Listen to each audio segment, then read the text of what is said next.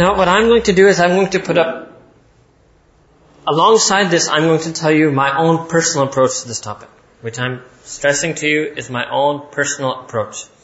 By that I do not mean that it's something I concocted merely for my aql, but I mean that having read all these different things, what I personally do amal upon.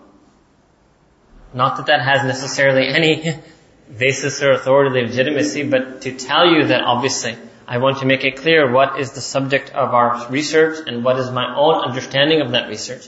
Because you may or may not wish to accept my understanding, but the research evidences I presented to you are going to have to be commonly accepted.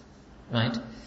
That is as follows, and this is something new, and I'm not saying this is necessarily the best way to look at this issue.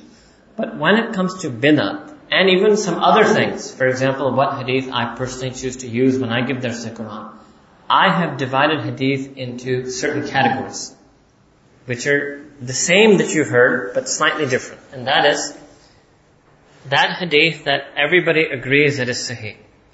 That hadith that is disagreement amongst the muhaddiseen, whether it is sahih or hasan. That hadith that everybody agrees, all the muhaddiseen agrees that it's hasan. That hadith that the muhaddiseen disagree whether it's hasan or dhaif. That hadith which every muhaddiseen agrees is dhaif.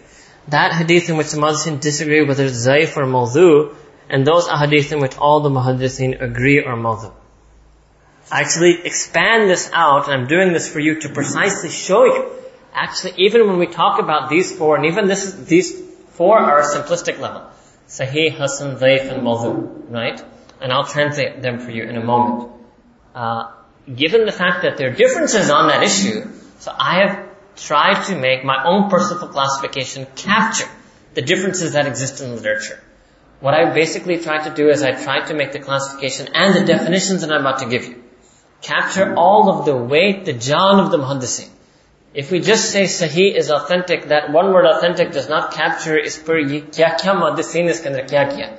One word doesn't capture their mehnat, right?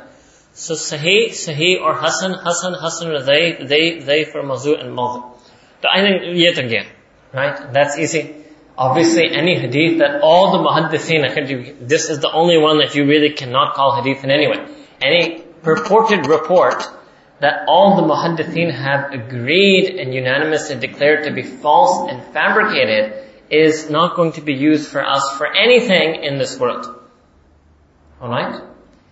Secondly, if we find somebody using that alone, and I want to stress that such a report, which has been unanimously declared to be mawdhu, such a report alone, without anything else that may be another classification, without any corroboration, that report alone being used as the basis for a practice, then we will label that practice as a reprehensible innovation.